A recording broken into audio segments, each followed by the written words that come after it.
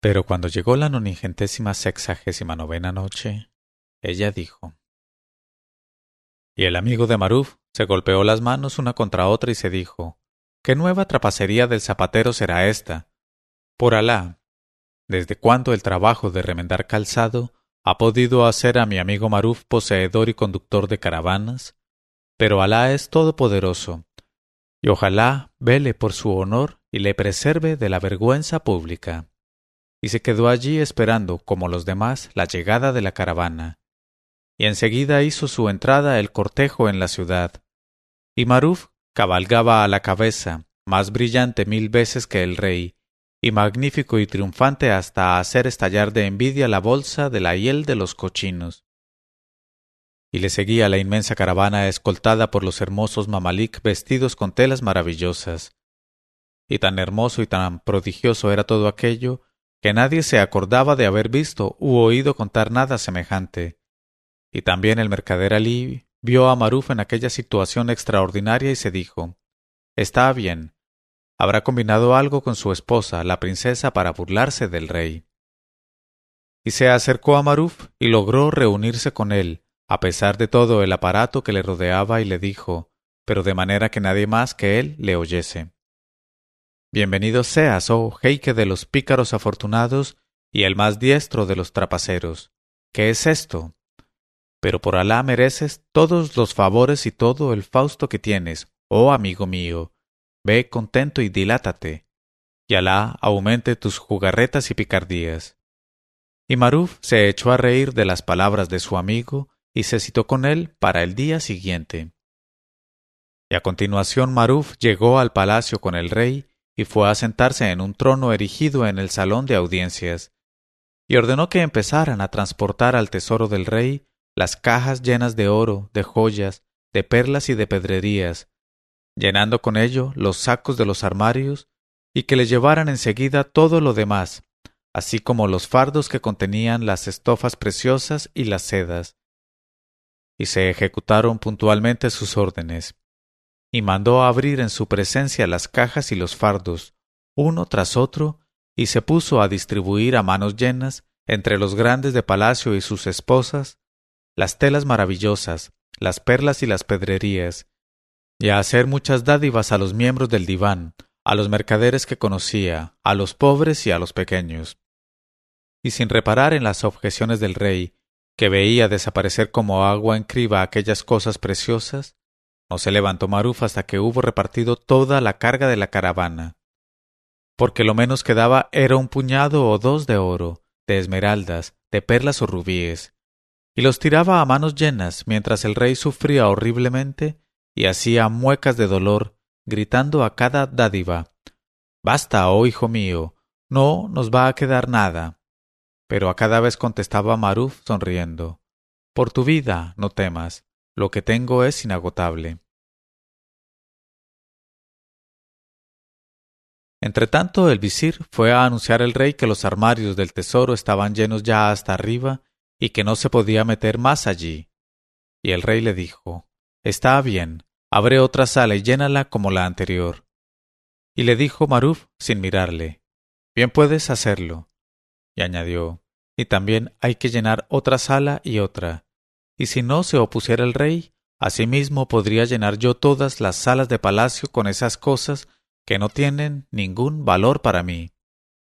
Y el rey ya no sabía si todo aquello ocurría en sueños o en estado de vigilia, y se hallaba en el límite extremo del asombro, y salió el visir para llenar todavía una o dos salas más con los tesoros entregados por Maruf. En cuanto a Maruf, no bien terminaron estos preliminares, demostrando así que realizaba con creces todo lo que había anunciado, se apresuró a levantar la sesión de la distribución y a presentarse a su joven esposa, y enseguida que le vio la princesa fue a él con los ojos llenos de alegría, y le besó la mano y le dijo: «Sin duda, oh hijo del tío, has querido divertirte a costa mía y reírte de mí, o quizá poner a prueba mi afecto, contándome la historia de tu antigua pobreza y de tus desdichas con tu calamitosa esposa Fatuma, la boñiga caliente. Pero doy gracias a Alá el Altísimo por haberme impedido conducirme contigo, oh mi señor, de otro modo que como lo he hecho. Y Maruf la abrazó, la dio la respuesta oportuna y le entregó un traje magnífico y un collar formado por 10 sartas de 40 perlas huérfanas, gordas como huevos de paloma, y pulseras para las muñecas y para los tobillos, labradas por magos. Y al ver todos aquellos objetos tan hermosos, la princesa quedó muy complacida y exclamó: «En verdad que reservaré solamente para los días de fiesta este hermoso traje y estos atavíos». Y Maruf sonrió y le dijo: «Oh, querida mía, no te preocupes de eso. Cada día te daré nuevos trajes y nuevos atavíos hasta que desborden tus armarios y tus cofres estén llenos hasta los bordes». Y a continuación se pusieron a hacer hasta por la mañana su cosa acostumbrada. Pero aún no había salido él del mosquitero cuando oyó la voz del rey que quería entrar, y se apresuró a abrirle, y le vio trastornado y con el rostro amarillo y en actitud aterrada. Y le hizo entrar con precaución y sentarse en el diván. Y la princesa levantóse muy emocionada por aquella visita inesperada y por el aspecto de su padre, y se apresuró a rociarle con agua de rosas para calmarle y hacerle recobrar la palabra. Y cuando por fin pudo expresarse el rey, dijo a Maruf: «Oh, hijo mío, soy portador de malas noticias, pero es preciso que te las diga para que estés advertido de la desgracia que sobreviene. ¿Debo hacerlo o no debo hacerlo?». Y Maruf contestó: «Claro que debes hacerlo». Y dijo el rey: «Pues bien, has de saber, oh hijo mío, que hace un momento mis servidores y mis guardias han venido a anunciarme en el límite de la perplejidad que tus 2000 mamalik, caravaneros, camellos y mulas han desaparecido esta noche sin que nadie sepa por qué camino se han marchado, ni se haya descubierto la menor huella de su marcha. El pájaro que echa a volar desde una rama deja más rastro que el que ha dejado en nuestros caminos toda esa caravana. Y como esta pérdida es para ti una pérdida irreparable, estoy tan consternado que aún me dura el aturdimiento». Y al oír estas palabras del rey, Maruf se echó a reír de improviso y contestó: «Oh tío, calma tu espíritu, porque la pérdida o desaparición de mis caravanas y de mis animales no es para mí más importante que la pérdida de una gota de agua para el mar. Pues hoy, como mañana y como pasado mañana y como los demás días, con solo desearlo podré tener más caravaneros y acémilas con su carga que los que puede contener toda la ciudad de Caitán.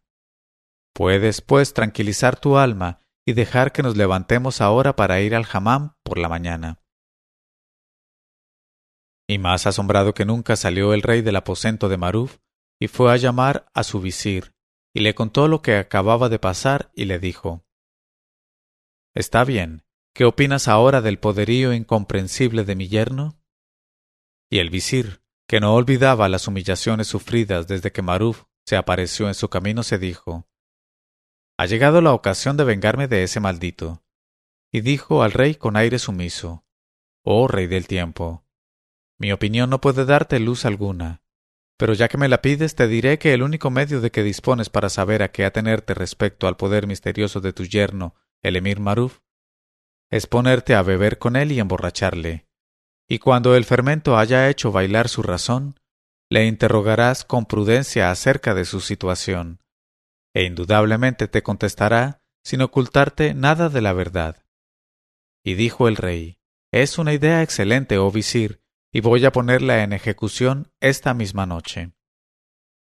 Y el caso es que, cuando llegó la noche, se reunió con su yerno Maruf y con su visir ante las bandejas de bebidas, y circularon las copas, y el gaznate de Maruf era un jarro sin fondo, y su estado se tornó en un estado lamentable, y su lengua empezó a dar vueltas como las aspas de un molino. En este momento de su narración, Sherazada vio aparecer la mañana y se calló discretamente.